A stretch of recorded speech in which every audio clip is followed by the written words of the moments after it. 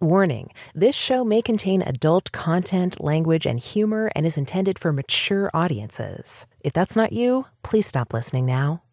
Nothing you hear on Sex and Science Hour is intended as medical advice, financial advice, legal advice, therapy, or really anything other than entertainment. Please take everything you hear with a grain of salt. Oh, and if you're hearing us on an affiliate network, the ideas and views expressed on this show are not necessarily those of the network you're listening on or of any sponsors or affiliate products you might hear about on the show. Now that all that's out of the way, let's start the show.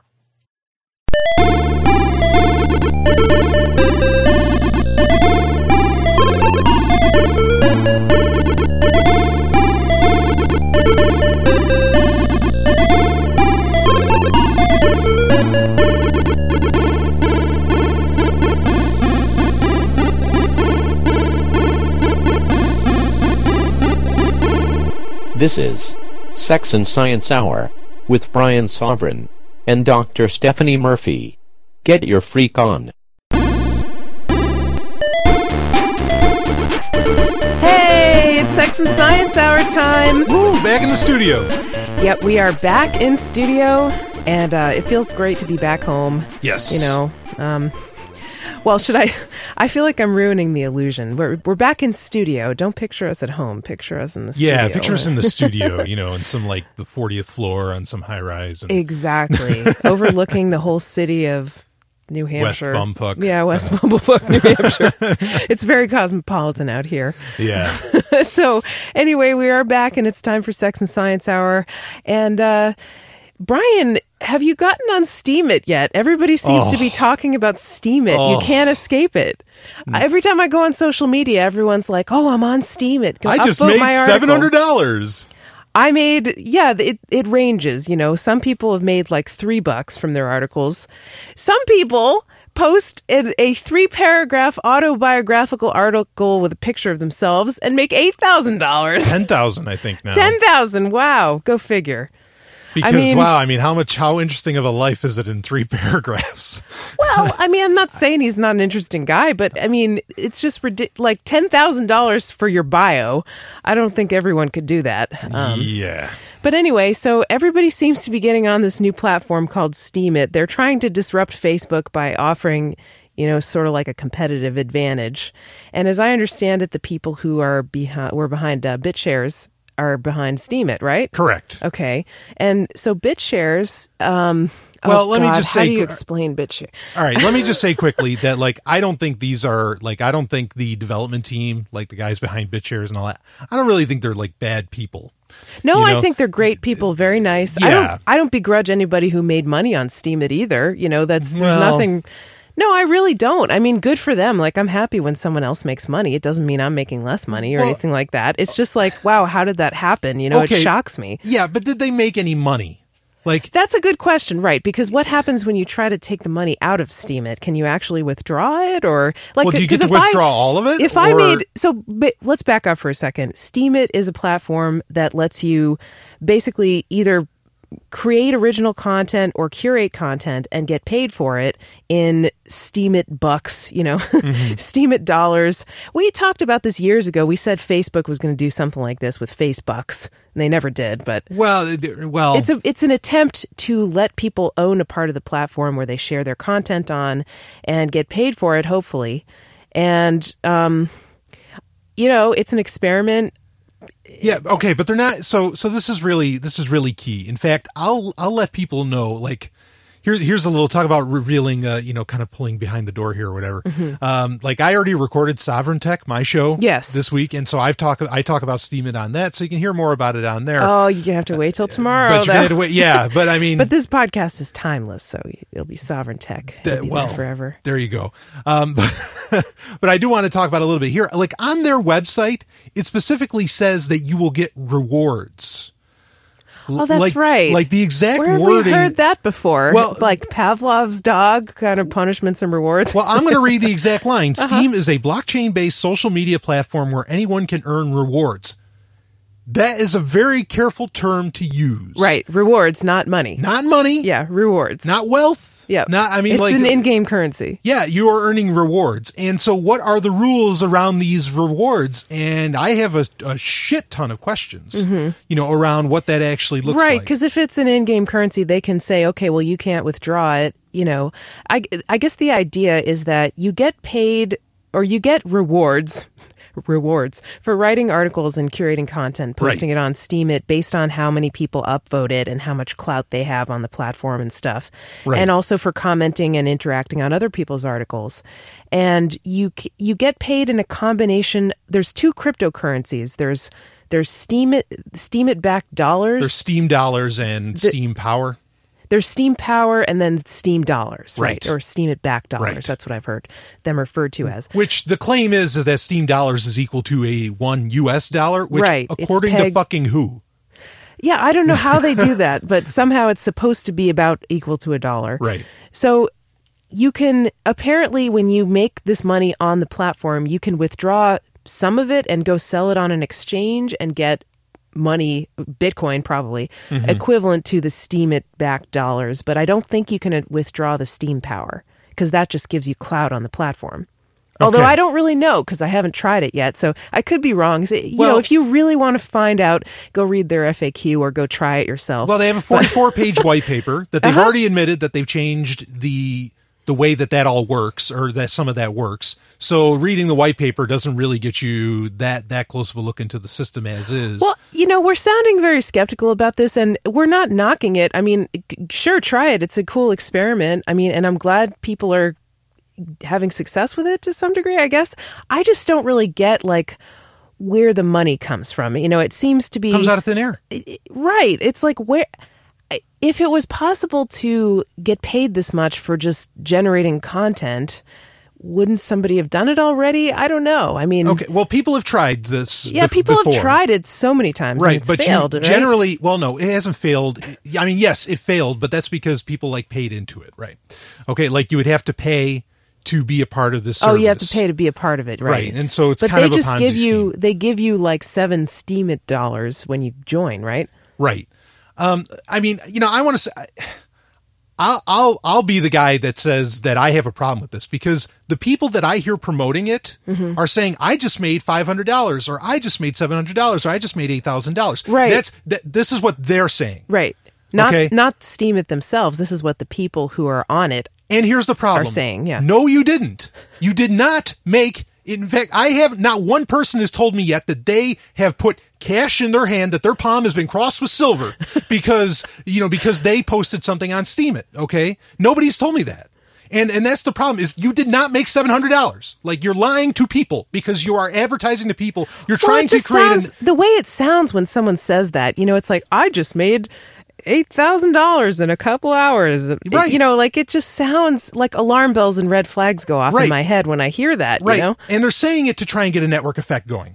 Okay. I think because then more people are going to click on it and they'll get more money. But it's bullshit. It's not true. Okay. Now, I mean, and I think what some people will say is well, the Bitcoin was magic internet money, that came out of nothing and all this stuff. Well, right, but the value, this is one of the age-old arguments over Bitcoin. The value was in the network itself. The value was in many ways in the transmission, the ability to transmit Bitcoin, not just in the fact, it's because people forget that with Bitcoin, is that it is, it's PayPal and the US dollar wrapped into one. Okay, that's the uniqueness. But the value within itself is the system of what it can do, the ability to transmit the network that it has. Okay, now, what's the value in Steemit then? If it just came out of nothing, there must be some kind of inherent value, right?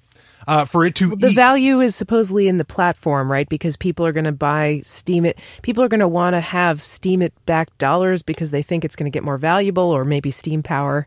But you need to use Steam Power to vote. Right. So the value is either the voting power, but ultimately it comes down, the value is down to the blog content. Folks, I've read a lot of these blogs on here, and in fact, the most valuable one, like Stephanie already said, is a 3-paragraph shot with one picture. And if you're telling me that that's value, that is, I mean, where is Gresham's law now? Well, I mean, to be fair, I'm sure that value is subjective, I suppose. Value is subjective, and I agree, that's kind of ridiculous, but I think there is good content on Steemit, because people are trying to create good content and put it on there. Well, but if it's that great of content, then put it up on your site and slap on a couple advertisers. Like if it's so goddamn good that it's worth $700, like then there should be other market mechanisms that could prove it. Yeah. I don't know. I kind of just worry that, the only people who are really going to make any real money out of this are the people who got in super early. I think it's designed for that. Yeah. In fact, I want to recommend people to follow Tone Vase on Twitter. I think it's @Tone_LLC. Didn't he rip apart their white paper or something? He did and line Ethereum by line. too. He's anti-Ethereum. Oh, it's beautiful. It's beautiful. We got to stick together, right? Yeah. But he does a line by line breakdown of the white paper, which has already been changed, anyway. And he just eviscerates it. Like it's over. Well, I don't want to be too hard on the people who created Steemit, They're nice guys. They're very nice guys, and I'm sure they're getting lots of criticisms and stuff. And when you can respond to criticism and take it in a constructive way and improve your platform, everybody's better off for that.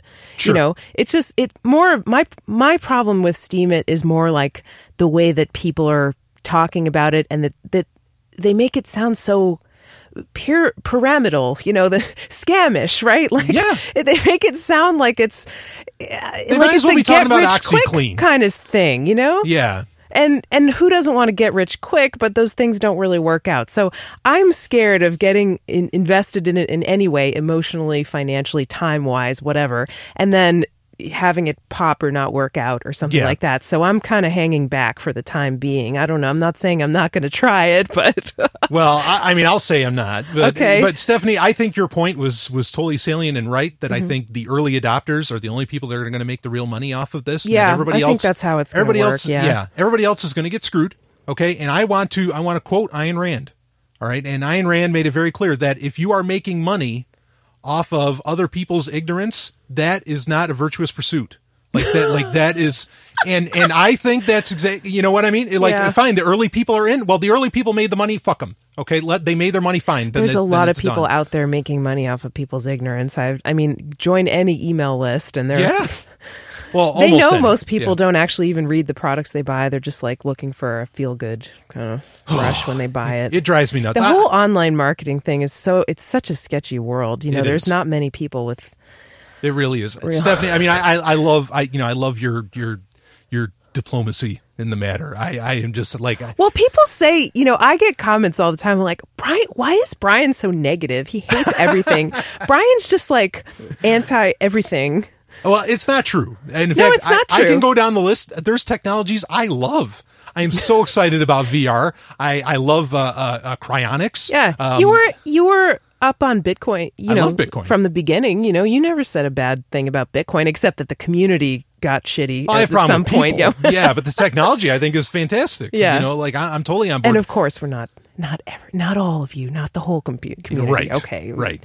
Brian just had complaints about it. Yeah. At a certain point. Right. But thank you, Stephanie. So do we want to get on to something else, or do we have more to say? We do. Did you? Okay. Another thing that's been going on this week, besides Steemit, it's been all on social media. Everything's been about, did you hear the government came out with a study that says you don't have to floss? What? Your teeth. Not butt floss, your teeth. Oh, okay. I rather like butt floss, thongs, those bikinis that people wear. I love thongs. I know you've been trying to find a good thong for so long. Maybe someone could send us a link if you have a source of male thongs, preferably leopard print, right, Brian? Yeah, I take leopard print. Yeah, or black, of course. I mean, that goes without saying because everything you wear is triple black. But yeah, I used to wear in Florida. That was the only place I could find good thongs. That's where they sell them, and then they like Hanes because of all the strippers, right? Well, yeah, strippers and just being on the beach and everything, looking good. That's great. Yeah, and so, I'd wear a pink one. I'm just saying. Well, listeners, show at sexandsciencehour.com or use the contact link on our website. Stuff.sexandsciencehour.com. That's right. You could even buy one for him. You should put it on your, or a large. If we get a good link and it's on Amazon, Brian will put it on his Amazon wish list, and then you can buy Brian a thong and know that it's between his cheeks. That's the closest you're ever going to get to Brian's butt. See, I don't like wearing thongs, but I like looking at other people wearing them. If they have a nice butt, of course. Absolutely. But what is a nice butt? It's also subjective, just like what is good content on Steemit. So anyway, back to the dental floss. So This is from The Scientist, and by the way, I got a ton of show prep from The Scientist this week. An investigation spearheaded by the Associated Press has turned up a woeful lack of evidence pointing to a tangible health benefit related to the U.S. government's recommendation that Americans floss every day for maximal dental health. The evidence, they say, is for flossing is, quote, weak, very unreliable, of, quote, very low quality, and carries a, quote, moderate to large potential for bias. AP reporter Jeff Don wrote in a story explaining the investigation. The government has issued its flossing advice since 1979 in a Surgeon General's report and in the Dietary Guidelines for Americans, which must be supported by scientific evidence. Professional dentistry associations and thousands of dentists throughout the country have made the same recommendation for decades. But last year, when the AP asked the U.S. Department of Health and Human Services and the Department of Agriculture to provide scientific evidence to support the recommendation, the agencies admitted that the benefits of flossing have never been adequately studied in rigorous scientific experiments. Oh boy. So everybody's freaking out about this, and they're saying, hallelujah, we don't have to floss our teeth anymore. Now, and I don't think that's right. I think the biggest deal about this is that it's a scandal which was uncovered by journalists, not scientists, journalists, okay, which are notorious for not being super scientific. The scandal here is that the government made this recommendation without scientific evidence to back it up. Yes. Okay. That shows that, whether it was the dentist lobby or the floss companies or whoever, they somehow got influenced to say, yeah, it's a good idea to floss your teeth without really testing that idea. Right. I don't think this means that flossing is bad or flossing is not good. Right. I think the question may be still open, but it seems like flossing might have benefits. Now, I know flossing has been studied in other ways. Like, for example, when you have gingivitis, I think, or when you have like weaknesses in your gums, bacteria, or when you have like a dental abscess that gets infected in your mouth, there's the danger that bacteria from your mouth can get into your bloodstream and they can get stuck on your heart valves and cause endocarditis. Right. And then actually there's an increased risk of death, I think, after people have dental procedures done. They can have sudden cardiac death, and it might be because of this bacteria thing in the heart. So, you could say that maybe flossing aggravates that, right? If you're causing bleeding in your gums. But if you have healthy gums to begin with, which you get by flossing and stimulating your gums, then maybe you don't bleed when you floss. So I don't fucking know. I mean, well, I know it feels good when I floss my teeth because it feels like they're clean. But is that good or bad? I know that if you don't floss your teeth and then you give someone oral sex and you're concerned about contracting HIV, it actually decreases the risk of HIV transmission to not floss your teeth for a day or a few hours before you do that. Oh, wow. Right, because it causes micro tears in the mouth. I guess if you floss or you brush really hard, it causes abrasions, microscopic abrasions in the mouth that the HIV particles could get into your bloodstream. Now, I don't know if that's a reason not to ever floss your teeth. Yeah. Maybe if you're on your way to a one-night stand where you're not sure if your partner might be HIV positive and you haven't talked to them about it. I don't know. It seems like a flimsy benefit, right? But, I think potentially the jury's still out on flossing, although it seems like, why wouldn't it be a good idea? If you brush there was a person in this article. Okay, so somebody from the American Dental Association and the Academy of Periodontology, so someone completely entrenched in the dental system, if you're in the conspiracy camp, someone entrenched in the dental system, said, acknowledged the weakness of published evidence pointing to flossing's benefits, but largely stuck to their existing advice. He said, it's like building a house and not painting two sides of it. Yeah. Ultimately, those two sides are going to rot away quicker. And that makes total sense, right? I agree. I mean, you know what, actually, just real quick, what comes up for me is, what did people do before toothpaste and toothbrushes? I know. I often ask that question. And my dentist, when I ask that question, she's like, well, their teeth just rotted out of their faces. I don't believe that. I don't quite believe that either. That doesn't make sense. Now, there's the Native Americans and the Weston A. Price thing where they have healthy teeth because they eat a healthy diet and they eat lots of vegetables and no sugar to clean off their teeth. And they have good mouth flora to protect them. I'm going to keep flossing. Yeah, I'm going to keep flossing too. But I think there is probably something to that whole probiotics thing, like we're just discovering there's good and bad bacteria in the gut, and you have to have a good balance of those to maintain a healthy weight and blood sugar and, not have leaky gut and be protected from gut infections and things like that. Mm-hmm. Now there's skin flora, like we talked about on our unshowering episode, where if you have these good balance of skin flora, then you won't stink, even if you don't use soap. Right. Okay? So there's mouth flora, too. Mouth is part of the gut. The mouth has its own community of microbes. And, they say there's this bacteria called Streptococcus mutans, I believe, that converts sugar into plaque at a very high rate and is responsible for a lot of plaque and is found in cavities and stuff like that. So, maybe maybe in the future there'll be probiotic mouthwashes to protect us against that stuff. But in the meantime, I think just getting the rotten food particles out from between your teeth sounds like a good idea, don't you think? I totally agree. Right? I even remember using those water pick things. Which is those are unnatural, but it's extreme flossing. But you're extreme. But your mouth feels so good after using one of those, and what more can I go on?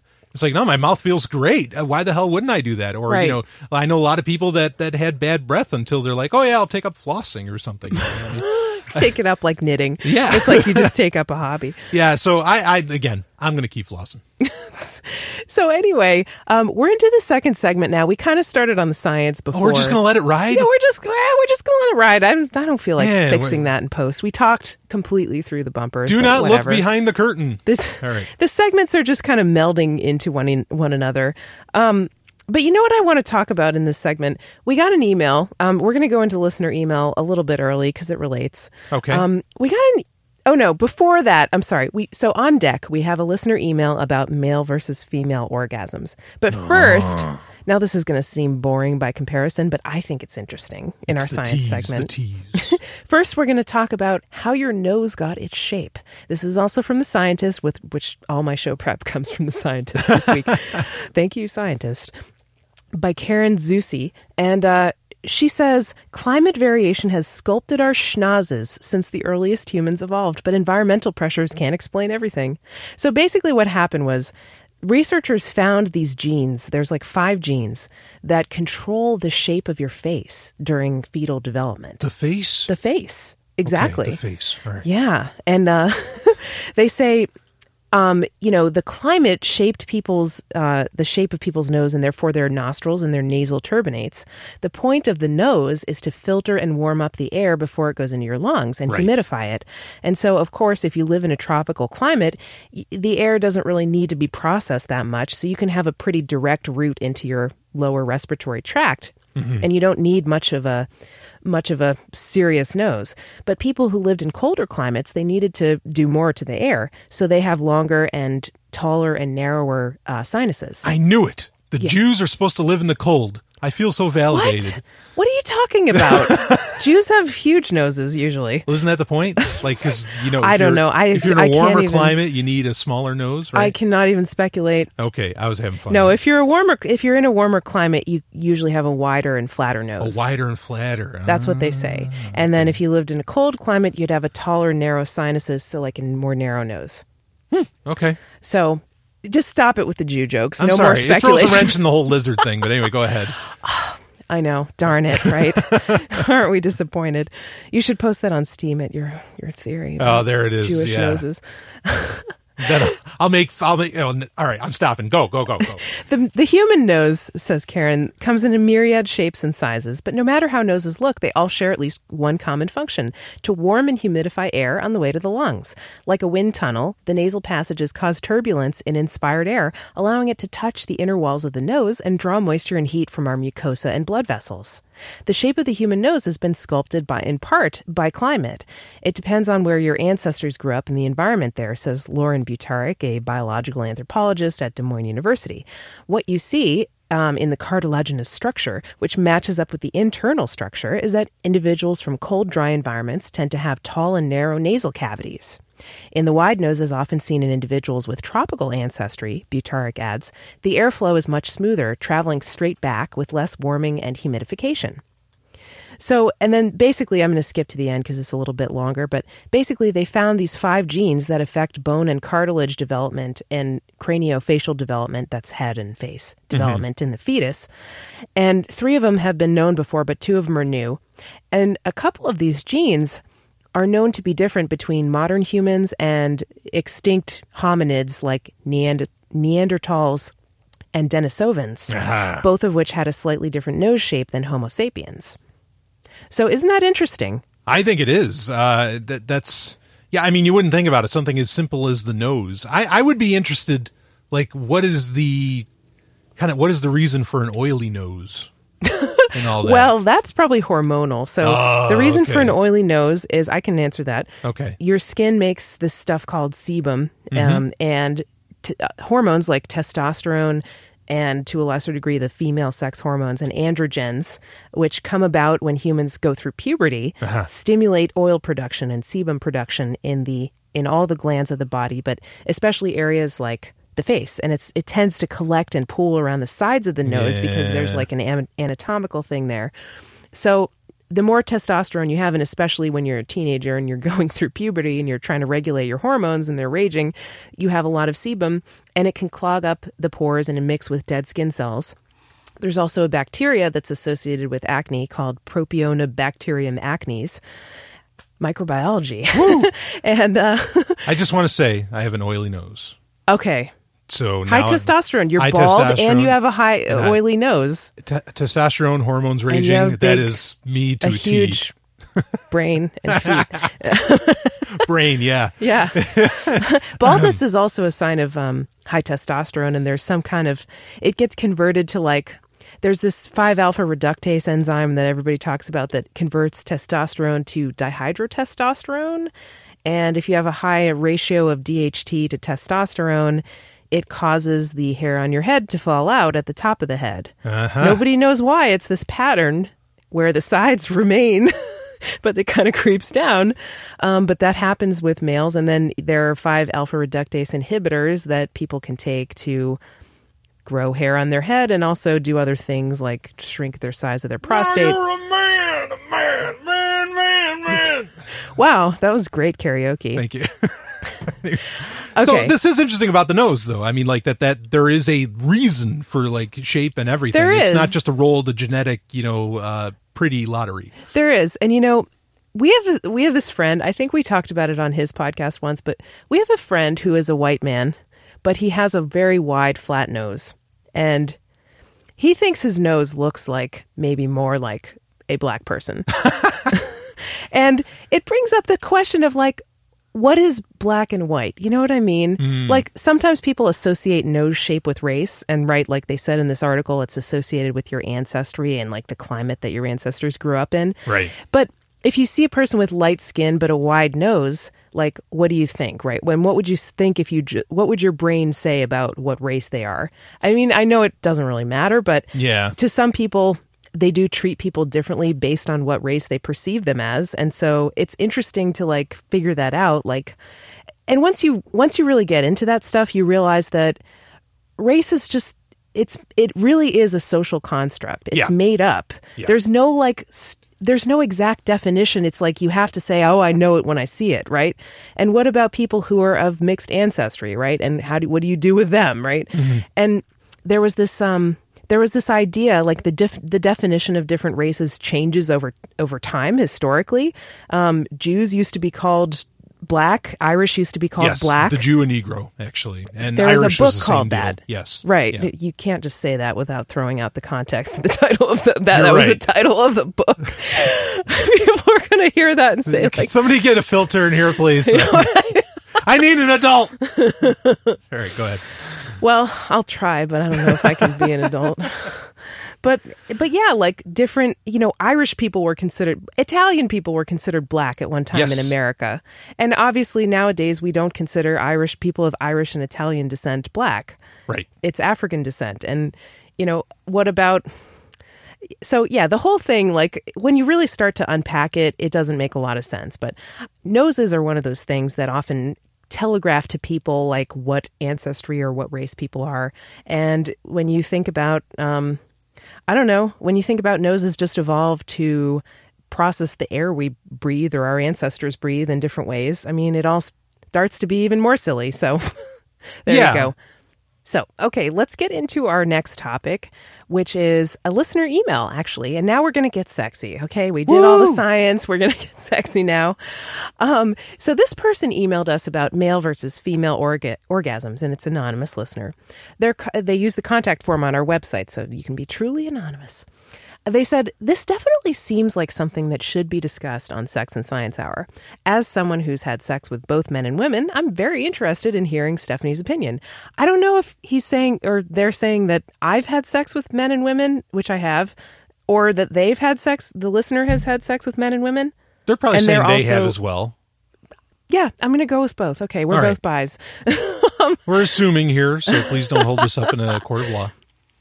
So they sent us a YouTube video, which we're going to play the audio on the show. It's from a YouTube channel called ASAP Science, and they said this channel has quite a few other interesting videos on sex topics, and I actually checked them out, and they do have a lot of interesting videos. So I know of them. Yeah, maybe we'll bring them back. Yeah.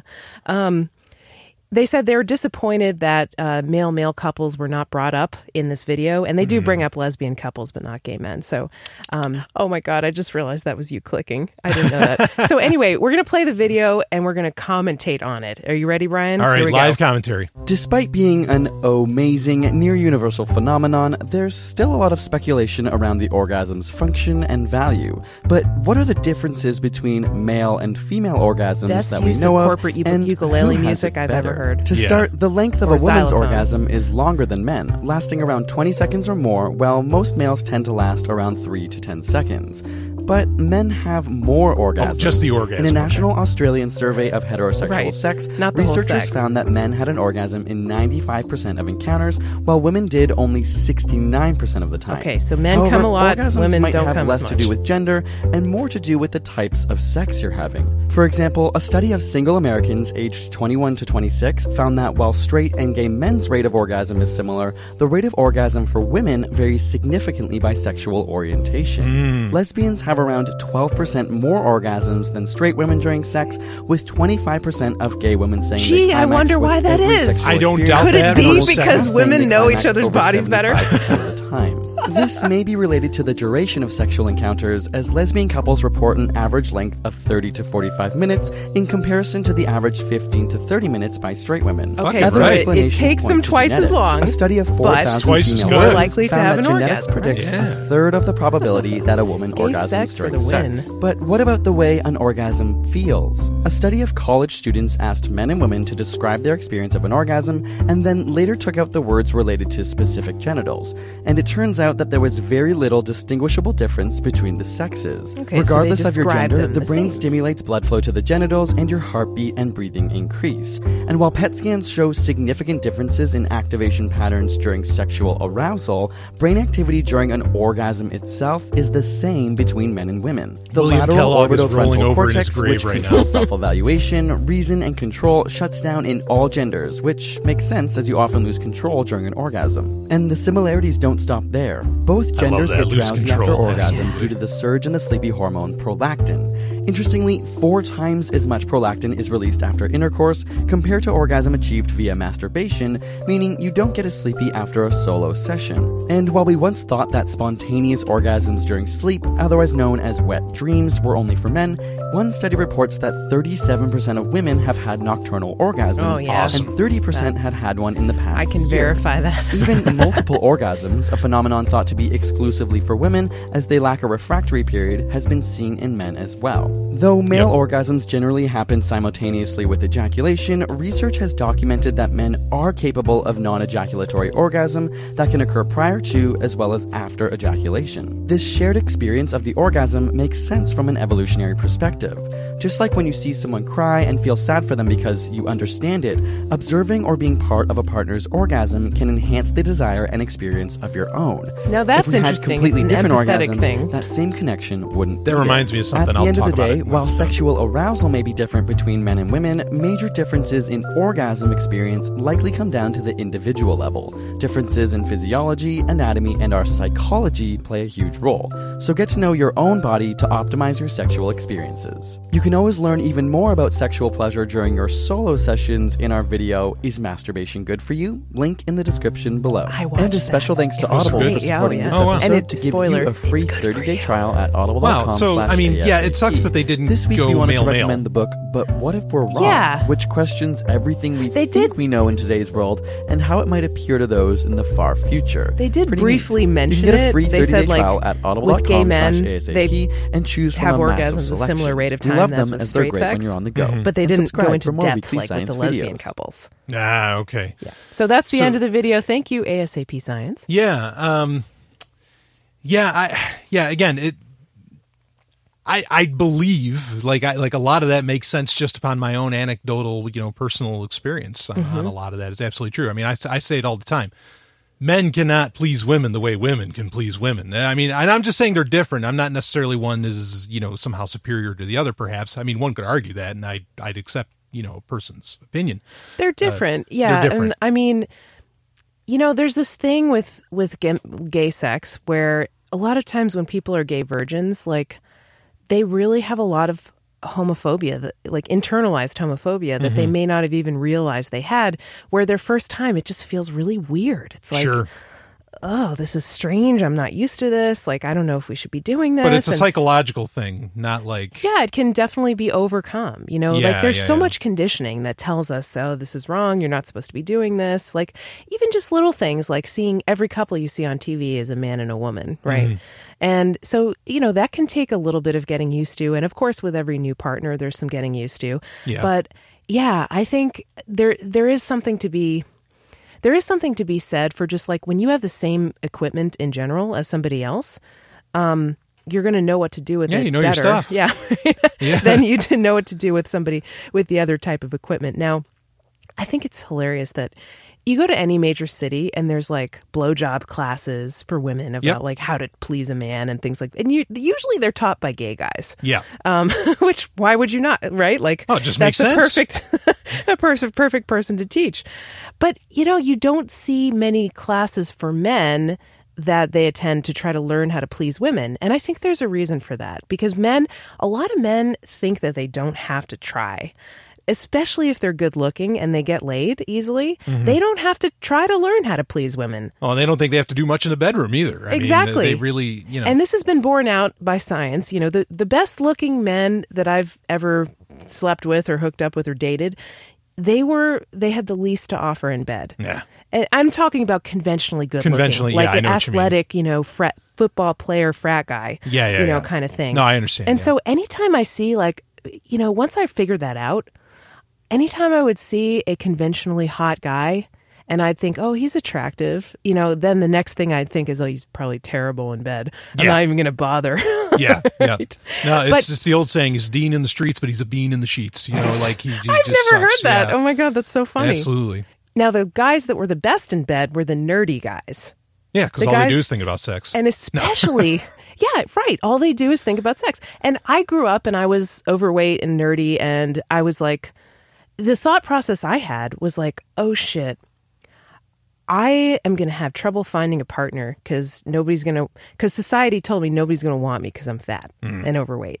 And this was like my process at the time. Yeah. I had self-esteem stuff going on. But I was like, okay, so I have to compensate for that by having a really great personality, being really cool, making myself attractive in other ways, and learning to be really good in bed. And I did. Sure. And I think that goes both ways for both genders. Yeah, it can. I mean, and again, we're talking conventionalism, right? Conventionalism, but the best combination is to find someone who was nerdy, who is nerdy and maybe was not as good looking in the past, but then recently has gotten in shape or something like that and given themselves sort of a makeover. And then you get the best of both worlds because they're good looking and they're also good in bed. So, I mean, not a hard and fast rule, but just, general observations. Now, I cut you off, Brian. What were you going to say? Oh, that's okay. I mean, I have a couple points I want to bring up. One is, to address your point about that idea that there aren't really like classes for men, to learn how to, be really, you know, great with a woman or whatever.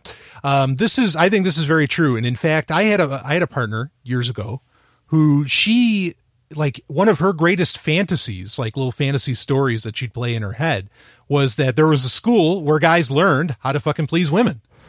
You know, but like, oh, that's awesome. Oh, it drove her wild. Oh, I mean, she loved great. thinking about that, you know, and I'd role play with her, whatever.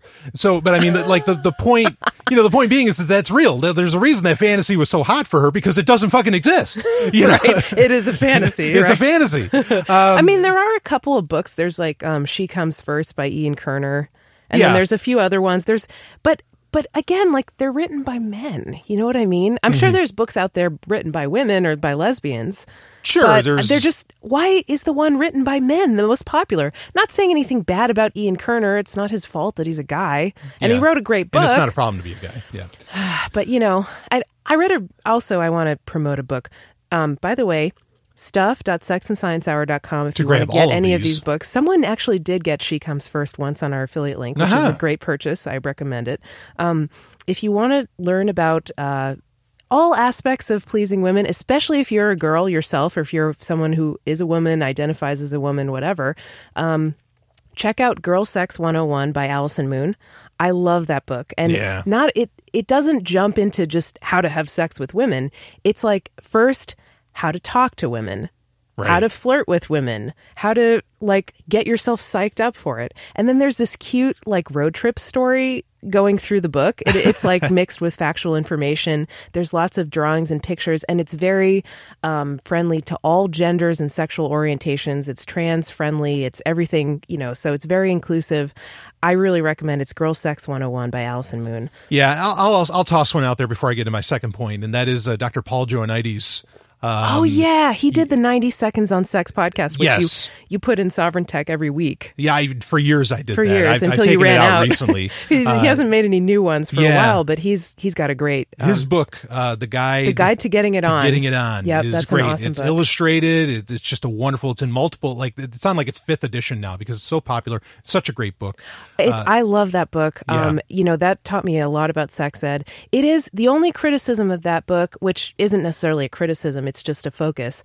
That book he chose, and I've heard him interviewed about the book, so he consciously chose to focus on heterosexual sex. Yeah, that is a problem. Yep. So, but if you're gay or if you're bi or anything in between, pansexual, whatever, you know, just cut and paste. Right. You know, just take what you can from it.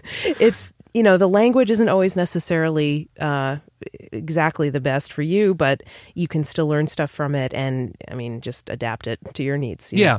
Now, my second point is, you know, I was intrigued by the evolutionary comments in that video, and you got to be careful with those. Like, evolutionary psychology gets used in all kinds of ways, and it gets very, very strange. And people come with just fucked up, you know, conclusions that blow my mind. But you know, it kind of reminds me. This is something Christopher Ryan has talked about, of course, Sex at Dawn, where he said that, you know, like the concept of moaning, and actually Paul Joannides has talked about this too, where the concept of moaning, like, it almost sounds like a sobbing. Sometimes it sounds like a crying. In fact, I love in Purple Rain, the movie Purple Rain that Prince made. There's a point in it where he's bringing Apollonia to his house, and he hears this woman moaning. You know, like he's playing this tape of a woman moaning, not a videotape, but an audio. And Apollonia's like, well, it sounds like she's having a great time. He says, well, it's crying played backwards. Oh, wow. And it does sound like it. It's true. You could do the experiment yourself, and that's what it sounds like. But anyway, I think a lot of those sounds, a lot of those grunts, you know, noisy sex and all that stuff is because, you know, sex is a social component as much, if not more so, than it is a creative component, than it is a procreation component. Chris Ryan said he thinks it's to call people over. Yeah, come on over. Exactly. Just like the orgasm is meant to draw you closer. Like when you hear somebody sobbing, I mean, the moans and all this stuff is, hey, you know, the party going on. You know what I mean? Or something like that, you know? I mean, not that everybody's invited, but, you know, I think that's a key part of it. A lot of people miss that the sounds of sex, you know, are something, and it's sad because in our society today, we're kind of told to be very quiet about these things because, you know, we're living in apartments. Yeah, some we're people all put really in like hold rats, back. and they hold back, and it's like, no, that's part of it, man. That's you know, it's how you get it. But, so you like a lot of noise. I mean, I like to make noise when I feel like it. You know what I mean? Because sometimes it can be a performance. Like the guy expects you to make a bunch of noise, and oh, it's so good. Oh my God, like for his ego, right? But I like to make noise if I feel like making noise, but not if somebody else wants me to. No, yeah, absolutely. I'm just saying that I think to some degree, like the whole concept of noise during sex is sort of being artificially stifled at times. Not all the time, and it's all about what people want. Absolutely. So there you go. Yeah. So the video was really interesting. First of all, I think, it's kind of pointless trying to compare whose orgasms are better, right? Sure. The video was just kind of taking a curious scientific look at the differences maybe that we know about between male and I like how they said that too. Like the first sentence was something like, these are the differences that we know of between male and female orgasms. And it went through a bunch of studies. So it was very scientific and I like that. And it really is like, we'll never be able to know, like, yes, there are transgender people, but to get the experience of someone who is born in a male or female body, the average experience of like the majority of people. Yeah. I feel like it's hard to experience both in the same body, Yeah, until we really develop telepathy. Like, it's just not going to... Yeah, but I thought it was really interesting about the empathetic component. Like, if you see your partner have an orgasm, it makes you more likely to. And Absolutely. That's been my experience, definitely. Yeah, I totally agree with that. That's why it's such a huge turn on to know that you're giving pleasure to someone else and to see that manifest in the form of an orgasm. Yeah, it's always great to have that physical manifestation of things. It's really nice. And in fact, like, I think I've known that for a while because I think I've known it instinctually because every time I see my partner like having trouble, I always like, just I just kind of play up a little bit like how much fun I'm having. And that usually puts them over the edge, right? There you go. Absolutely. So, yeah, there's nothing wrong with showing it. Like if you're feeling pleasure, show it and your partner will feel it too. And that's part of the connection that's involved in sex. And yeah, absolutely. I think that's great. Yeah. Yeah, I like I said, I agree with largely with like what that video had to say, and particularly the fact that like women on women, like that is something special. That is really but special. they still don't have the. You could say guy on guy is special too because sure, they sure. I mean, guys are moaning too. I mean, come on, boys. I mean, it was interesting that lesbian couples have a higher rate of orgasm for the women than straight couples do.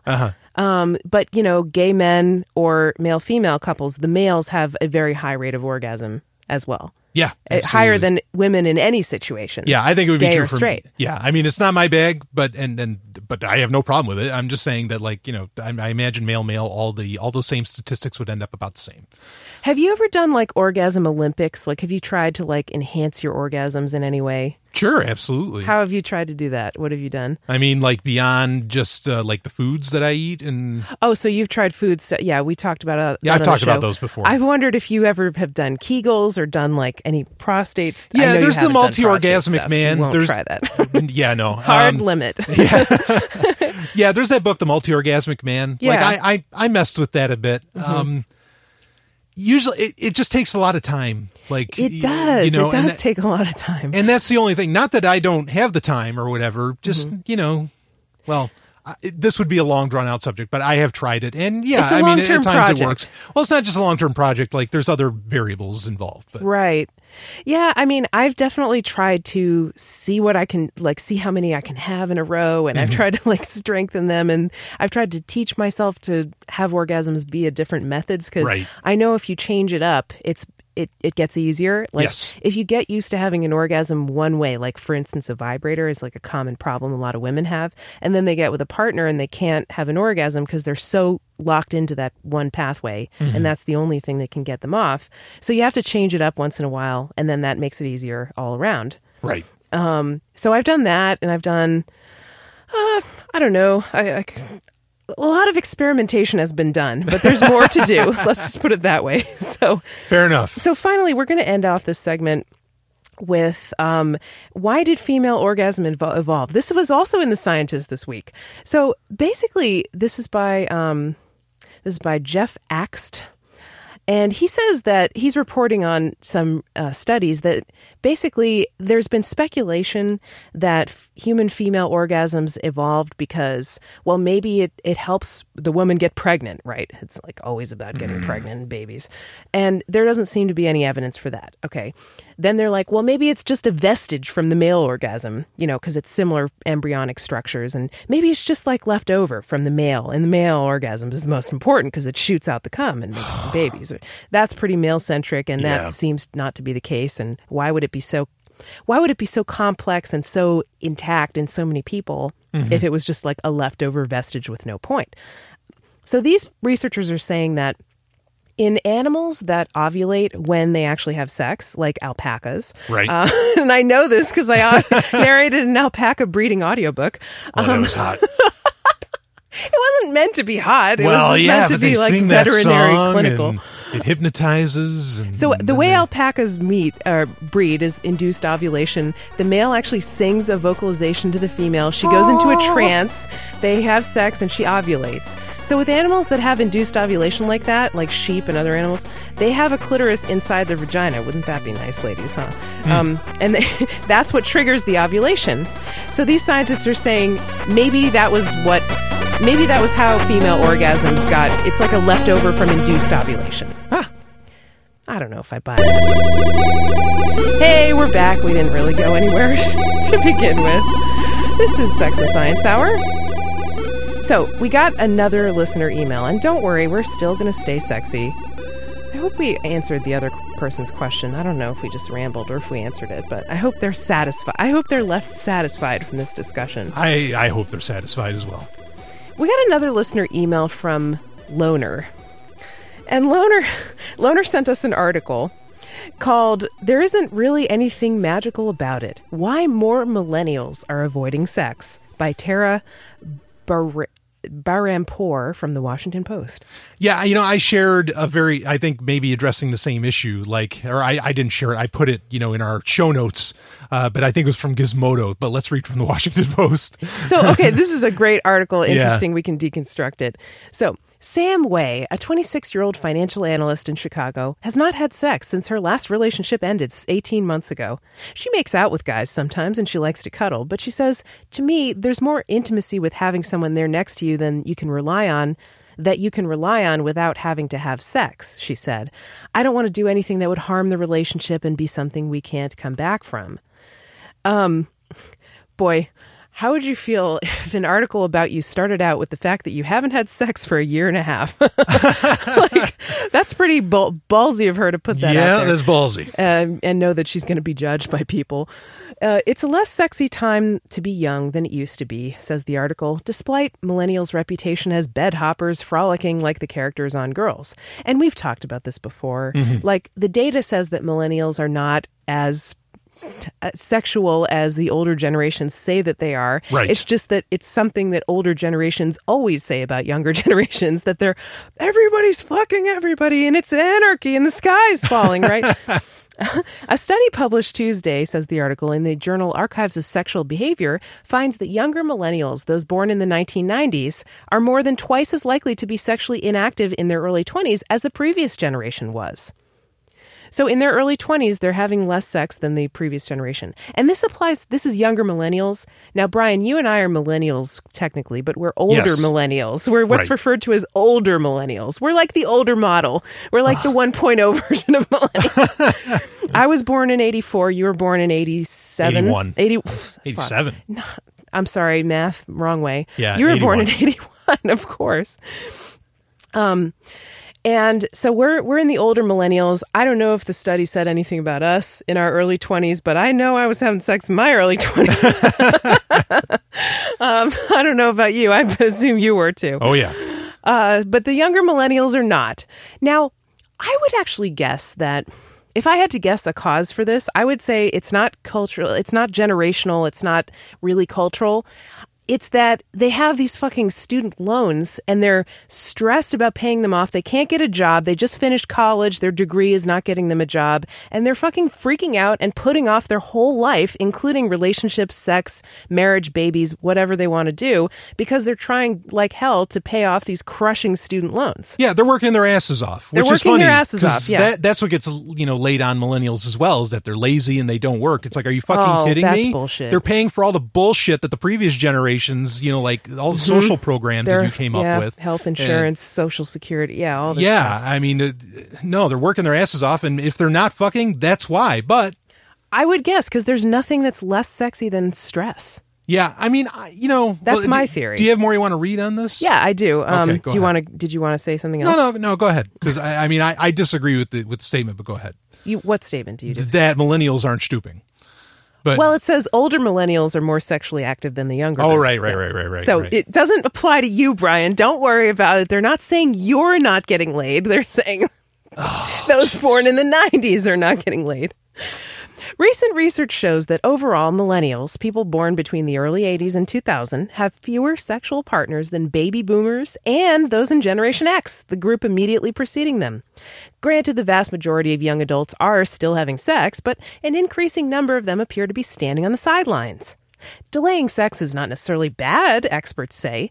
Being intentional about when to have sex can lead to stronger relationships in the long run. The trend may also reflect that women feel more empowered to say no, said Stephanie Kuntz, Director of Research at the Council on Contemporary Families. As people have gotten more accepting of all forms of consensual sex, they've also gotten more picky about what constitutes consent, she said. We're far less accepting of pressured sex. So that's interesting. I really like the line about being intentional about when to have sex. Yeah. Because I think that's what matters most. You know, like talking about consent and intentionality. Like, if you want to have sex with someone or you don't, like, that's fine either way. But do what your intuition and your heart and your brain are telling you based on all the information you have. Do what you truly want to do. Don't, either do it too soon or do it too late for you, depending on what culture says. Listen to yourself. Right? And that's being intentional about when to have sex. It's doing what you think is right. Yeah. So this sounds awfully a lot like what they say is happening in Japan. It does. Yeah. It reminded me of that too. Yeah. And there's a word for that. It's like hikogori or something. Yeah, something like that. It's some weird term. Anyway, and I don't buy that. I don't buy that they're having less sex necessarily. What makes up a lot of these questions and all that? I think they're having less sex with people. Well, right. There's definitely a big part of that. They're still watching porn. They're just not having sex with people. Right. Yeah, exactly. And there's, sex robots in Japan and all this different stuff. I mean, there's a lot of this, a lot of that going on. A lot of these, that whole idea of not having sex with people, might be more of what's happening. It's not like the sexual drive has died. It's just that. And also, I wouldn't be shocked if in Japan, just as an example, like they see that perhaps the family life takes up just a little more time than they're willing to give up. And they're saying, no, I am not interested in having this. They are opting out of family life. And believe me, as a guy that's been to Japan many times, there are some good fucking times to be had, and for not an expensive price. Okay, I'm not just saying sex. I'm saying, you're talking about sushi, of course. Well, right? Sushi, but I mean, like, there's so much like cultural, like, I mean, the damn country's like a giant theme park. It's I wild. haven't been, but I would like to go. Well, anyway, keep going if you want. Okay, well, some experts are concerned, they say, about the drop-off reflects the difficulty some young people are having in forming deep romantic connections. They cite other reasons for putting off sex, including pressure to succeed, social lives increasingly conducted on screen, unrealistic expectations of physical perfection encouraged by dating apps and wariness over date rape. So, yeah, I mean, all those things could be factoring in. I don't really know anyone who's like a straight woman who's afraid to go out with guys because they're afraid they'll get raped. Like, most of those people, I think, just decide to not date men if they like women at all. Well, if they have any flexibility there and they're afraid of guys raping them or just being like assholes or whatever, treating them poorly, maybe they cross over to the other side if they like, they like women. Yeah, I think you're leading into something else that might throw statistics off, okay, on a lot of this, is that, really with millennials, and I hate to even use that term, but with millennials, like, the nature of relationships are totally changing. I mean, like, they're very, very different. And in fact, there's a lot of stories out there, talking about how millennials, many of them, it's polyamory. They have multiple partners and all this stuff. And it's like, maybe the number of sex partners you have is lessened or sexual encounters you have is lessened because you're actually having sex with a whole bunch of people at the same time. You know what I mean? Like, maybe. I don't know. Well, just tossing it out there, but And, you know, the thing I said about the date rape, I don't mean to minimize it. It does happen. And it's common. Sure. But I think there is more awareness about it right now. Yep. I just don't know if it's stopping anybody from going on heterosexual dates. You know what I mean? Like it might be a concern in the back of their mind that they're constantly kind of on guard against, but I don't know that it's stopping people from going out on dates. Yeah, I mean, I can see why a lot like women would want, and men want to get with men, and women want to get with women. You don't have to go so far as date rape as to why. I mean, just like so many guys are jerks, you know, or I mean, there's lots of reasons, you know. I know. Dating can be really scary, you know, especially if you're. It can be really scary these days. It's true. Sure. So listen to this. They found a person that was perfect for this article. All right. Noah Patterson, 18, likes to sit in front of several screens simultaneously. A work project, a YouTube clip, and a video game. To shut it all down for a date or even a one-night stand seems like a waste. He says, for an average date, you're going to spend at least 2 hours. And in that 2 hours, I won't be doing something I enjoy. Wow. Wowie. It's not that he doesn't like women. He says, I enjoy their companionship, but it's not a significant part of life. Oh, said Patterson, a web designer in Bellingham, Washington. He's never had sex, although he likes porn. I'd rather be watching YouTube videos and making money. Sex, he said, is not going to be something people ask you for on your resume. So, whoa. How bad have we gotten? I don't know. I mean, I think they just... Whoa. Like... He's saying a bunch of different things there. One, he's saying he wants to make money and he's prioritizing that over dating. Two, he's saying, yeah, you know, it's just not worth it. Like it's, you know, it's not going to be as fun as a guaranteed fun of watching videos he likes and playing games and things like that. Okay. That's a totally valid choice. Fine. You know, go for it. That's okay. Yeah. But you know what? If he doesn't want to be dating, he shouldn't be out there in the dating pool. By no means. I mean, can you imagine reading an OkCupid profile like this? Oh yeah, you know, it's most dates I'm going to spend 2 hours away from my computer, and usually that's just not worth it for me.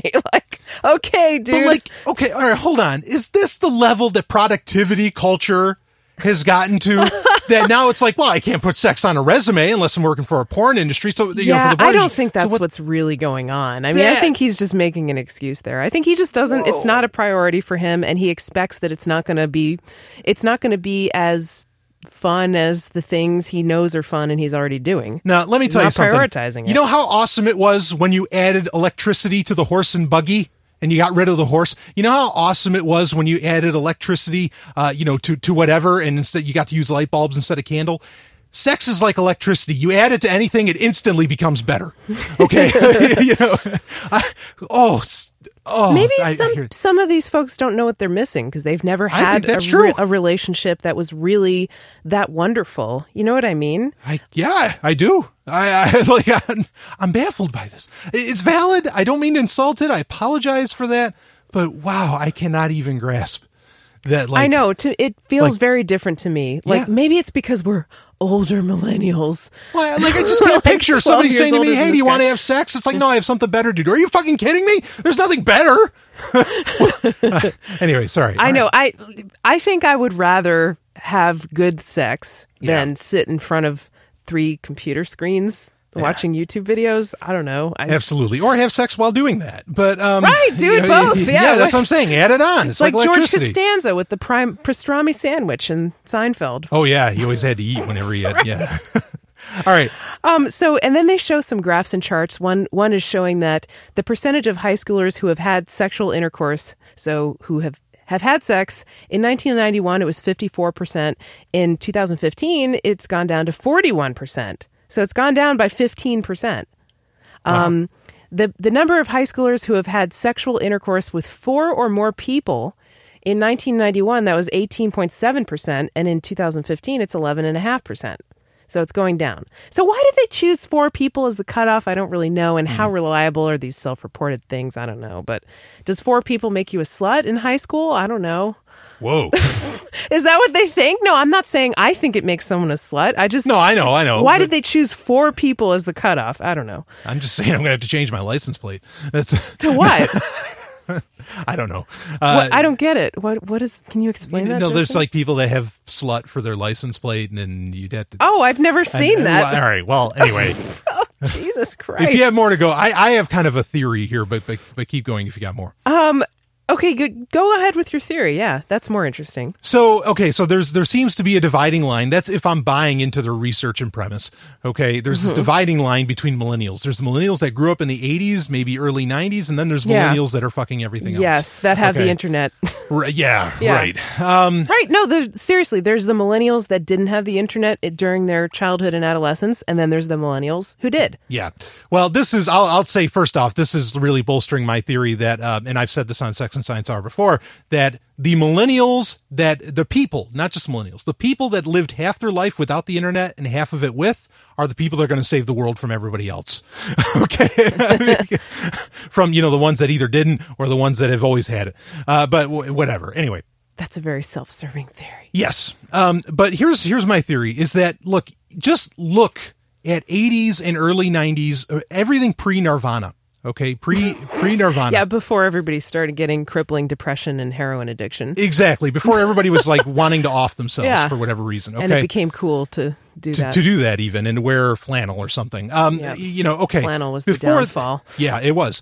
So before that, not that I can't pull off flannel, but before... as long as it's black. That's right. I said I was going to be pulling it off, not that I was going to be, that's right. You're pulling it off of somebody else. Woo! So anyway, entertainment, culture in general, was really having this kind of renaissance where it was saying, sex is okay, having fun is okay, excess is best, fucking live it up, Motley Crue, you go down the list of... Yeah, the economy was booming, people were spending money. But the 80s, they had shoulder pads and power ties and things like that. Hell yeah. So you had kind of this cultural narrative that was getting pushed that was like, no, your job in life is to be happy. Mm-hmm. And I can't help but think, the millennials that grew up in that, even as babies getting bombarded with this message. Oh, yeah, because it sticks when you're that young. Yeah. Even though you don't consciously understand it, you get the message through culture. Right, and going to ridiculous, going to extremes and all that is totally fine. Folks, you don't understand. We had turtles eating pizza and shooting out, sewer, covers from a van or something. We were told, fuck, that's okay. Well, you can do that. Yeah. And so then you get the generation that suddenly takes a nosedive after all of that greatness, after all of that, just saying, look, it's all right. Be happy. Yeah, go wild, man. Fruit roll-ups. Absolutely. You eat this fruit roll-up. You're going to green juice that's flavored. You're going to do flips and hand plants off of, off the half pipe. It's going to be phenomenal when you do that. And then suddenly, reality didn't settle in. Depression set in on everybody. And so if there's this other half of, and it's not the real, I don't think the economy has anything to do with that. My point being is that there are two types of millennials. There are two types of millennials. One of them got a very different narrative than the other. The one narrative was, live it up, baby. The other narrative was, everything's fucking terrible. All right. And you know what? And the fact that this other half isn't having sex. Oh, what a shock. They weren't even told that it was okay probably to do that. Yeah, I know. That's why it's so arbitrary what they define as a generation, right? Because there really are two different breeds of millennials. Yeah, absolutely. And the generational, cutoff should be defined by the prevalence of internets and phones and things like that. There's people in their 50s I get along with far better than I get along with people my, either, maybe a little less than my age or something, because they experienced that same narrative, I think, that I experienced, where it was like, no, it's okay to have a good fucking time, a real good time. So the article corroborates your theory, Brian. Yes. Among millennials, it says the effects were most dramatic among those born in the mid-1990s and later. The first cohort to come of age when smartphones were ubiquitous. And they're talking about the effects of having fewer sexual partners, fewer sexual experiences, putting off sex until later. This is interesting. Baby boomers, on average, report having had 11 sexual partners. Generation X was 10, and millennials is 8. So the number of sexual partners is going down. I don't know if this was by age 18 or whatever, or by a certain age, because some millennials old enough to have had a lot, like they're not the same age as the baby boomers, right? So what if they get more sexual partners in their 40s and 50s? Anyway. Yeah. So has sex declined because people are not meeting in person, says the article? Perhaps in part, but online life can also affect offline life in more subtle ways, especially when potential mates can disappear forever with the swipe of a thumb. It ends up putting a lot of importance on physical appearance, and that, I think, is leaving out a large section of the population, said a professor of psychology at San Diego State University. For a lot of folks who are of average appearance, marriage and stable relationships was where they were having sex. Unlike in face-to-face meetings where you can, quote, seduce someone with your charm, she said, dating apps are all, quote, leaving people with fewer choices, and they might be reluctant to search for partners at all. Because they're judging them primarily on their appearance, not by things like their voice or their sense of humor or like any qualities that don't come through from just a picture. Yeah, tons of subconscious things. I mean, height, smell, like smell potentially in a positive way. Yep. There's so many things that, I hate Skype and dating apps. I'm just putting that out there. Go ahead. Yeah, I mean, do you think that might have something to do with, like, you know, when you do, like, there are so many blogs and websites out there with just filled with these horrible, nasty messages that men send women on dating apps. Yep. Do you think that might be just because they never learned how to actually talk to someone in person? Well, I mean, on dating apps, what are they treating people as? Swipes. Yeah, they're completely dehumanized. Yes. Yep. I mean, you're literally a swipe. Like, oh, that person, swipe. That person, swipe. You know, I mean, it doesn't shock me that they treat them like animals, you know. Anyway. So I think we've pretty much covered this article. Do you want to wrap up here? Loner, yeah, I think that's got it. Loner, we hope we answered your question or addressed the article. I think we came up with some pretty interesting theories. I mean, I don't know what to do about it. It might be just an interesting sociological trend. But, of course, the end of the day, we all have control over what we prioritize in life, right? Like, we can pursue relationships. If we think that'll make us happy, we can choose to focus on work. I mean, as long as it's coming from within and it's what you want to do, I think being intentional about it, like this article said, is the key. I love intentionality all the way. With the ultimate goal being happiness, right? Yeah, absolutely. Because who doesn't want to be happiness? The goal in life is to be happy. Who doesn't want to be happiness? Who doesn't want to be happy? Happiness! Oh my God, yeah, exactly. Happiness, yeah. That's going to be the name of the show. Happiness! So happy Friday, everybody. Thanks for tuning in. We'll be back at you next week. SexandScienceHour.com. Stay tuned for the after show. It's coming up. You've just heard Sex and Science Hour. Game over. Play again next week.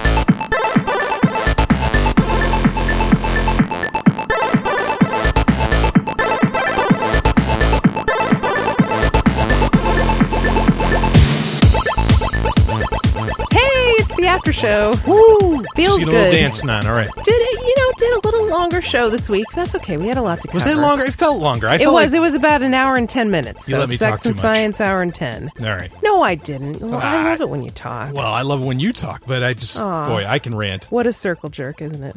I never need a circle to jerk it. Thank you. That's right.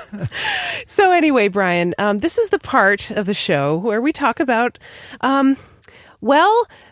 we're making money on this show without Steemit. Now, you could say we're not much better because we're using Amazon to make money. No, that's totally legit. I think it's a creative way to monetize the show, and it's going okay so far. Yeah, it's a fine way to do it. Shopping through our stuff.sexandsciencehour.com link, which you can find at our website if you forget it, sexandsciencehour.com. You can find all of our shows there. You can find season 1 of Sex and Science Hour, which is 19 or 20 shows, all wrapped up for you in a nice bow, a playlist. You could put it on and walk away from your computer and listen to it all night, baby. Yeah. And it would probably go for, at least a day. There's more than 24 hours of content. There's there. a lot. I know that. There's a lot. So Stuff.sexandsciencehour.com, though, if you want to get your hands on. I mean, I just want to. If you want to get your hands on Amazon stuff, you've got to finish that sentence, because if people are new, if they're just tuning in, what we do with this show, we don't have advertisers right now. We may in the future, but probably not. I mean, if this works out, fine. And we do accept donations, and thank you very much. We take Bitcoin, we take PayPal through our website at sexandsciencehour.com. We got a little donation last week that made my day. It was really nice. Yeah. Very nice. On PayPal. So thank you for the person who did that. But basically, we're trying to monetize the show and also create content for our after show. At the same time. By doing an Amazon affiliate link. Yeah. And you can go there and shop, and it'll tell us what you bought. It won't tell us who you are, but we can be little voyeurs on your life, and everybody else listening can. And we'll talk about your stuff that you got on the after show. And it's, it's more entertaining than you'd think it is, right? Because even if someone buys like a pair of socks, we find a way to make it sexy and fun.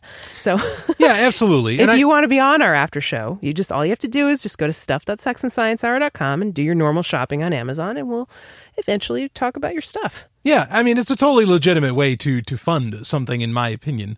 I think so. Because at the end of the day, you end up with something in your hand. The listener ends up with whatever they bought, right? On Amazon, which is generally a very legitimate thing. I mean, it's not like a Steam It where you're going to end up with a steaming pile of. Where you're going to end up with their marketing department really should have thought of that. I think. Yeah, there's questionable rewards, in my opinion, if you go. Oh, that that was route. Funny. Yeah. So anyway, now I'm not going to be able to think of anything else when I hear that name. Thanks, Brian. Thanks, Obama. It's going to be the name of tomorrow's episode of Sovereign Tech. I already wrote it down earlier, so I kind of had that primed. But go ahead. All right. Okay, so we have a budding Spanish speaker in our audience, and fantastic. Now maybe this is someone. I'm imagining this is somebody who, expatriated from the U.S. to Mexico and wants to get a jump on their Spanish. And, I have a confession to make. I'm a voice actor. You can find my website at smvoice.info. That's my other project. Okay. That's my main bread and butter. Mm-hmm. Sex and Science Hour is a side project. It's your side piece. It's my piece on the side. That's right. But I'm a voice actor, and I love Spanish voiceover. I love how over the top it is when you're in Mexico and you turn on the radio and they're like, sábado, domingo, blah, blah, blah.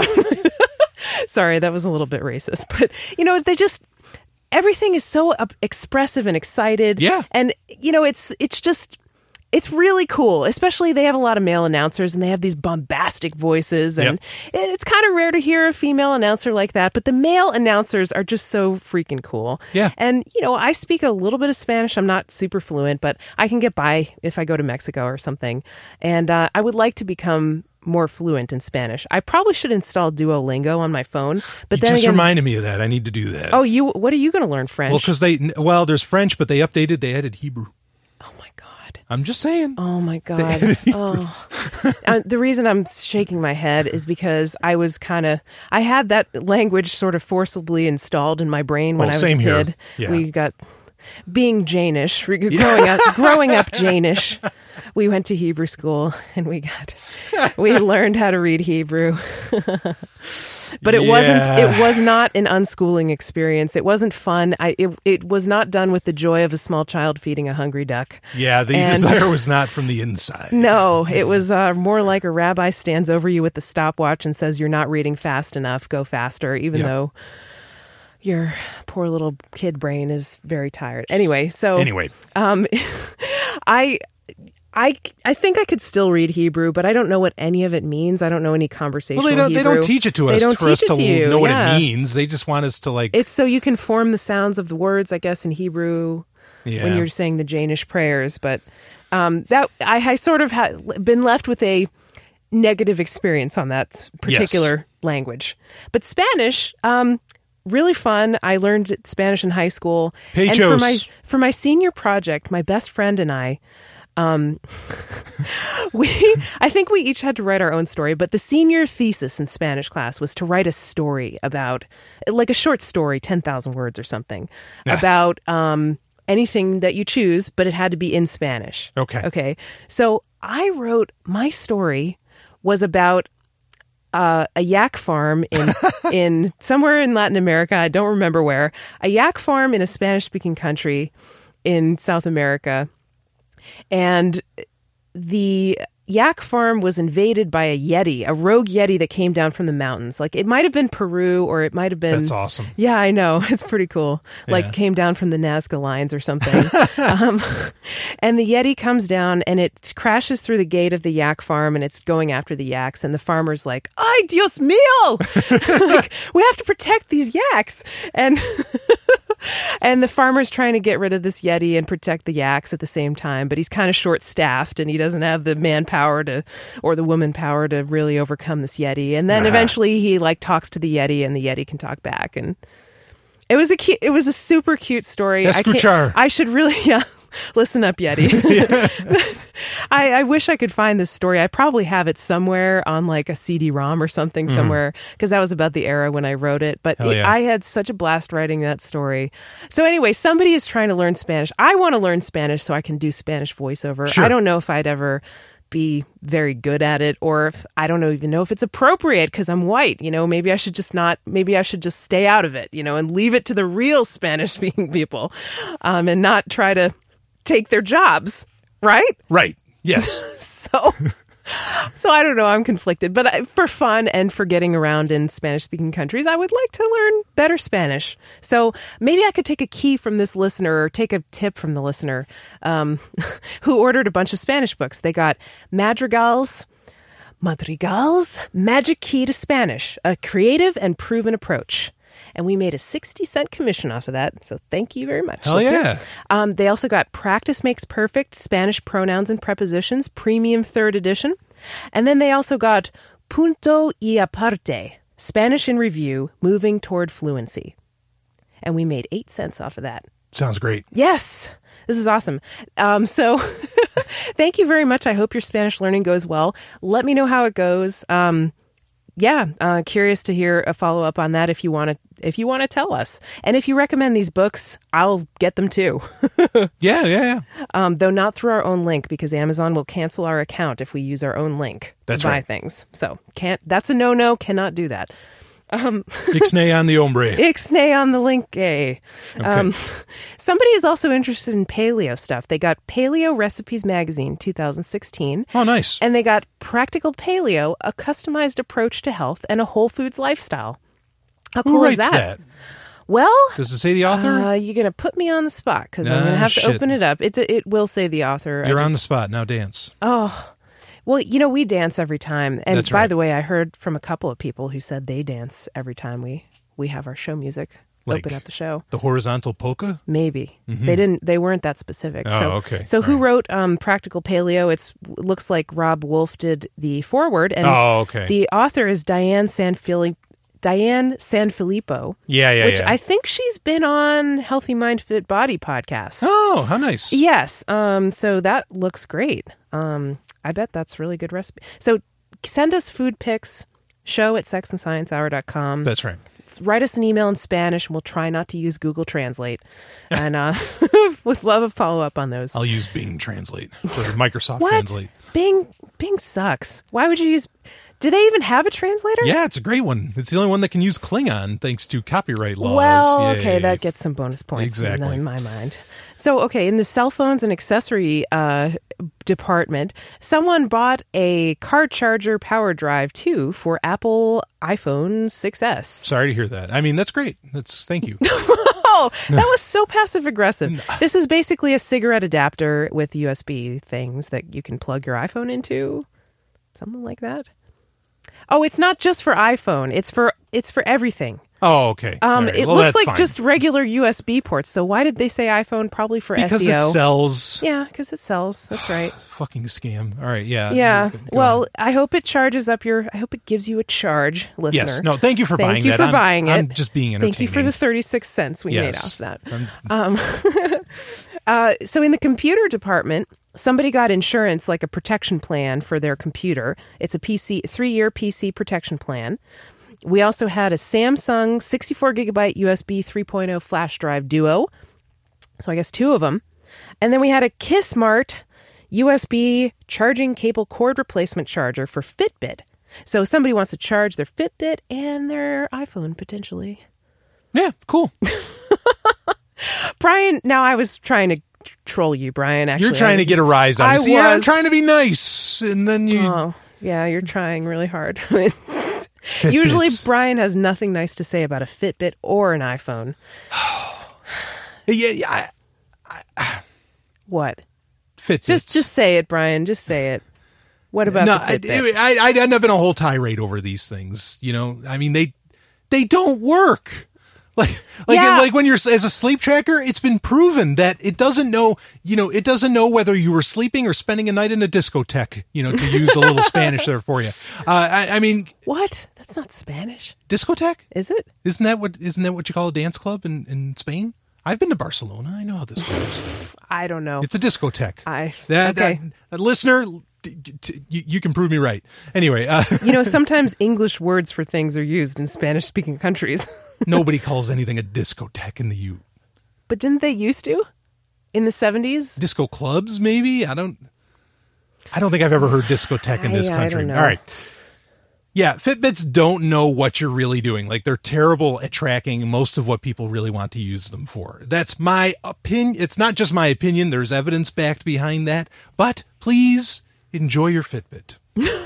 Okay? If it makes you feel good, yes. Go for it. That is good. You cannot put a price on happiness. No, it's true. I mean, there's not a lot of scientific evidence to support the Fitbit, but I don't know. Some people really like to have those statistics. Yeah. I'm concerned it would become like a tracking collar kind of thing. I would feel like more like a livestock if I wore that. There's that. And then there's also, I've talked about this on my show, Sovereign Tech. Your Fitbit data, as bad as it is, has been used against people in a court of law.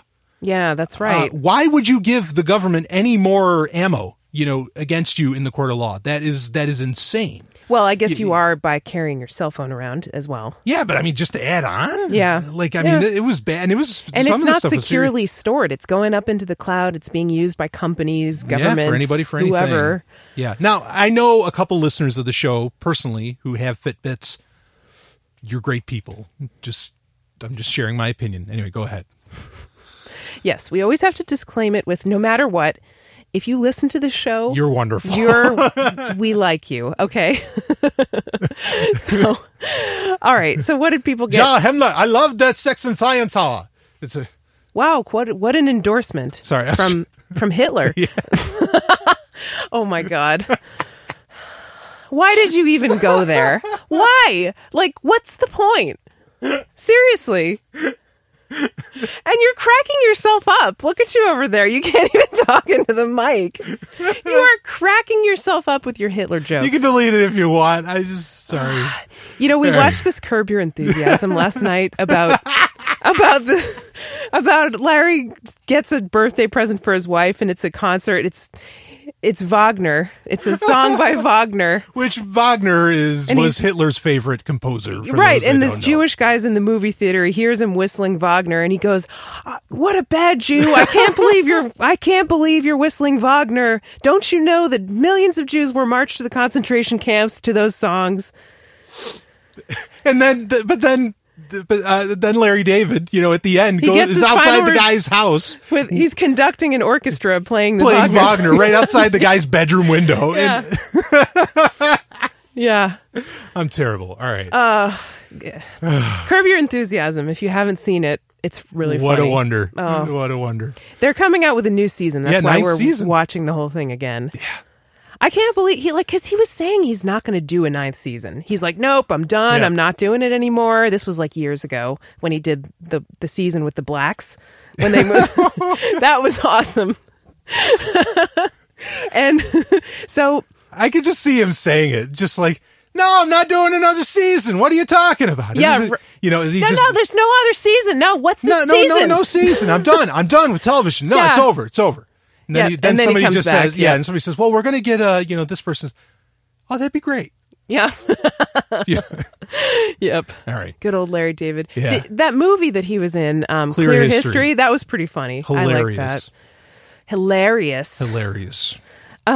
Anyway. Pretty good. Pretty good. All right. So somebody got Toothco Premium Standard Replacement Toothbrush Heads for Philips Sonicare brush.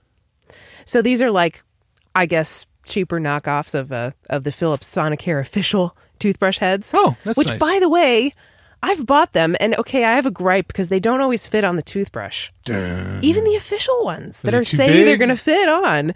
No, they go down like most of the way onto the little metal thing that conducts the vibrations, and they don't go down the rest of the way. Yeah. And maybe I am supposed to put a washer on it or something to like show whose toothbrush it is, because you can have two toothbrushes, and then you put a washer on that's a different color so you know whose toothbrush it is. What are you brushing your teeth or fixing the sink? Like, what the hell? Yeah, exactly. You shouldn't have to put a washer on it. I don't know. All right. Maybe I'm doing something wrong, but maybe I should try the Toothco Premium there brand. we go. It's the #1 bestseller in battery-powered toothbrushes. So, and you would love this, Brian, because it's black. Oh, that is cool. It has black, and it has blue bristles, and it's black and white, and it's way blacker than the other toothbrushes that we've got. Well, the other ones have white and blue. This is blue, black, and white. I like it. So, yeah, it looks pretty cool. Happy toothbrushing to you. Oh, by the way, we talked about flossing on the show today, and a couple weeks ago, I mentioned my pick was the Opal Picks. Oh, yeah. My pick of Amazon stuff was these things called Opal Picks, which are like little swords that you stab between your teeth, and they have like a texture that kind of files away any goo or plaque that's been in there. And so just wanted to mention those again. Those were great. You can get a 3-pack of like 60 of them for like $11 or something. Awesome. So, cheap, fun. It's a good time. If you don't want to have sex, you might as well pick your teeth, right? Yeah, what the hell? Somebody got my favorite headphones, the ones that we're wearing right now on this very show. Sony MDR 7506 professional large diaphragm headphones. These are the gold standard for radio broadcasters. And they've been the gold standard for decades. Yeah, they're just such good headphones. They're so good. You don't realize until you get a good microphone or until you develop the ears for it, I guess, how important good headphones are, because they don't, like cheap, shitty headphones don't have the same range of frequencies that that the big good headphones do. Yeah. And so you can't hear all the sounds, and the quality's not good, and they don't isolate you from other sounds, so you can't tell if your background sounds are on the recording or somewhere else. And yep. No matter, you can go into, $1 million studios and they're using these headphones. I mean, they are just the best, and they don't cost too much either. No, they're only $70. They're $80, $79.95, worth every penny. Absolutely. I think even if you were listening to music, oh, they're great for that. These are good for that too. I've taken them on airplanes, and they're they work comfortable. Great. That's the big deal. Like they have these soft pads. I'm pushing on them right now. I don't know if you can hear this, but they have these soft pads. It's only in my own head. They have these soft pads that go around your ears. They block out other sounds, but yet they're cool and comfortable. Yeah. And you can wear them all day. I wear them all day, every day. So there we go. Sony 7506 headphones. They're awesome. The best. Somebody got something that I don't expect. This is like kind of a blast from the past. It's an Avery CD DVD design kit, and it's labels and inserts that you can print like a label for a CD on. So maybe somebody's making like mixed CDs, or is labeling their DVDs. I don't know. This is interesting. So I used to spend a lot of time with CDs and DVDs, put it that way. And like there were labeling kits, and you know what used to happen? I wonder if this causes the same thing. I didn't look at them. But like there used to be like self-adhesive labeling ones. Yes, that's right. And you would put them onto the top of the DVD, but what would happen is that when you'd play the DVD, it would heat up and it would actually warp the disc, because the sticker or the adhesive would start melting, and it would actually make the disc bend just enough to where your drives couldn't read it. So be careful out there. Yeah, be careful out there. Stay safe, everybody. Yeah, free tip Don't let from the your Golden DVDs Stallion. warp. That's right. Somebody got some more dog food, the kind that they always feed their dog. Blue Buffalo Light Protection Dry Adult Dog Food. Tasty. Sweet. Yeah, did we tell the story on the show? I can't remember if we've ever told this, but I order grass-fed meat online sometimes from U.S. Wellness Meats, from Slankers Grass-Fed. I think it was U.S. Wellness Meats that this happened to. And we did tell the story. I'm going to get my... Okay, so we told the story, but we can tell it again. Basically, I ate dog food, or something that was labeled as dog food, but I don't think it was really dog food. Yeah. And it tasted just fine. It was basically organ meat from grass-fed cows and mixed with ground beef.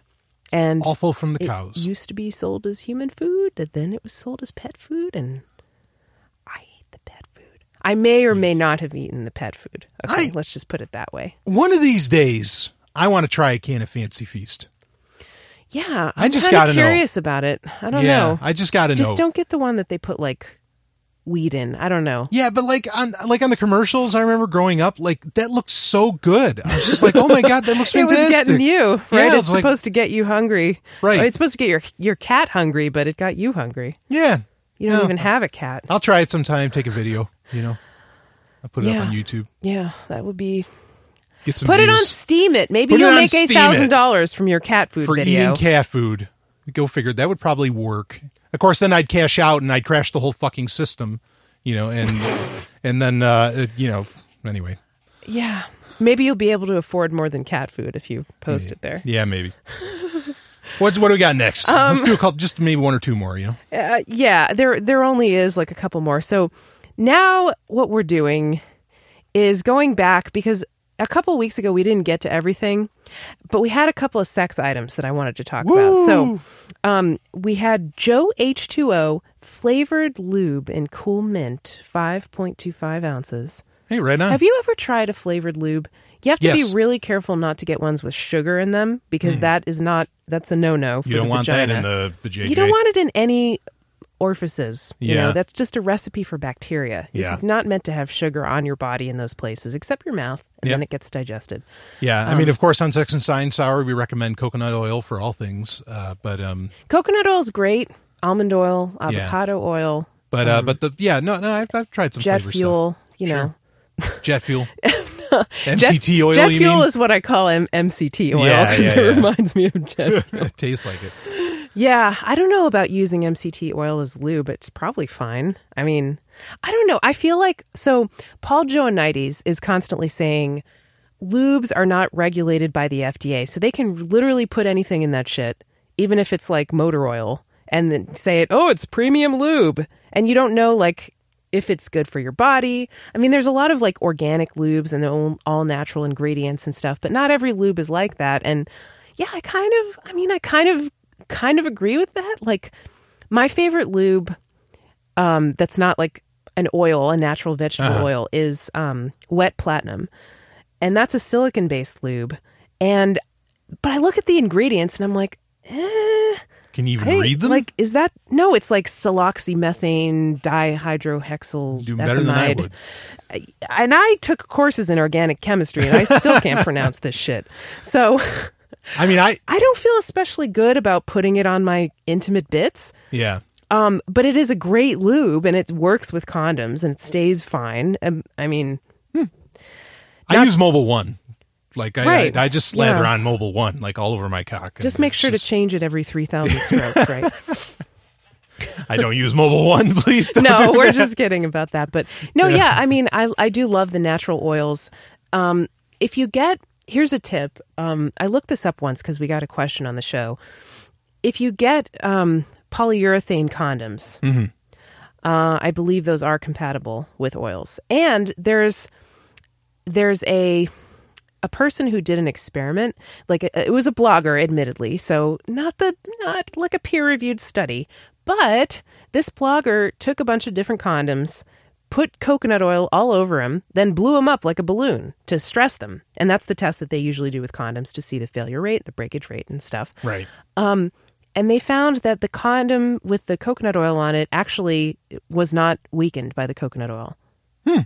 Now, I don't know how long it was on there or anything like that. I guess maybe the normal duration of sex, like no more than an hour, I suppose. Yeah, that's normal. Yeah.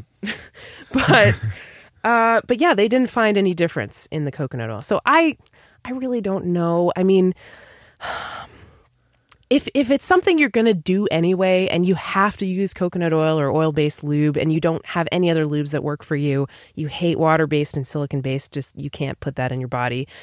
If you have to do that, I mean, probably doing that with a condom is better than not using a condom, but I don't know. I mean, they always say that those oils weaken condoms. So I don't know. It's an open scientific question. Yeah.